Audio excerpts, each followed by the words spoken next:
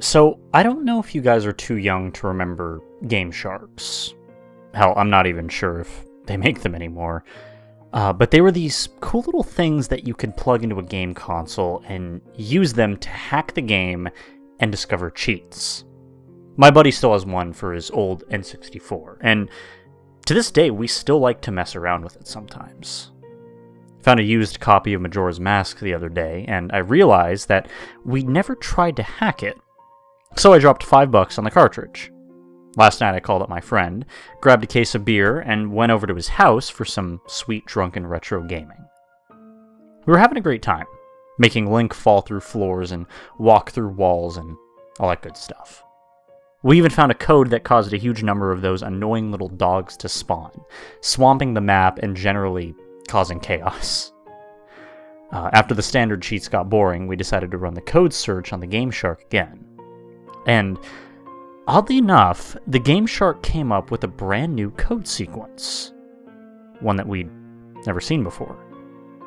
Being slightly buzzed from the beer and bored with throwing infinite bombs at unsuspecting enemies, we punched the code in and fired up the game.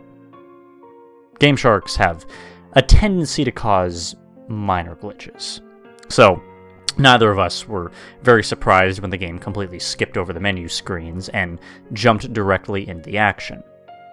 We were outside of the Snow Temple, and the clock was stuck at a couple minutes to midnight on the third day. The moon was leering at us from the sky, nearly ready to crash into the ground. But other than the frozen time, the game seemed to be functional. So I pushed forward on the control stick and sent Link off in exploration of the world as it teetered directly on the brink of the apocalypse.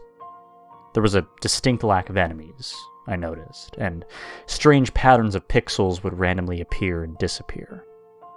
Naturally, we were starting to get pretty bored, since, well, we had nothing to kill. I decided to shut the console down and try another code, but I figured I'd look up at the moon one more time. And to my surprise, it was much larger than it had been before.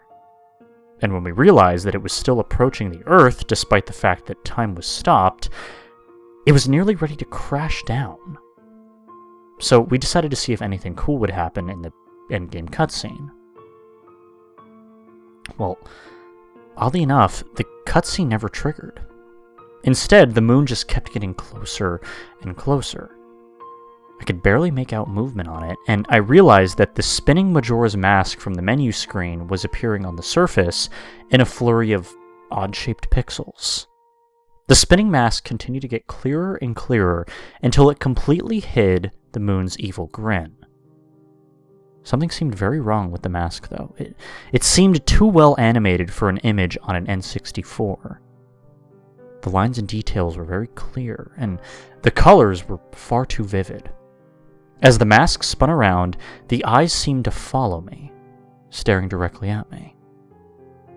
I was hypnotized by it, and I sat there, beer in one hand, controller in the other, unable to look away from the screen.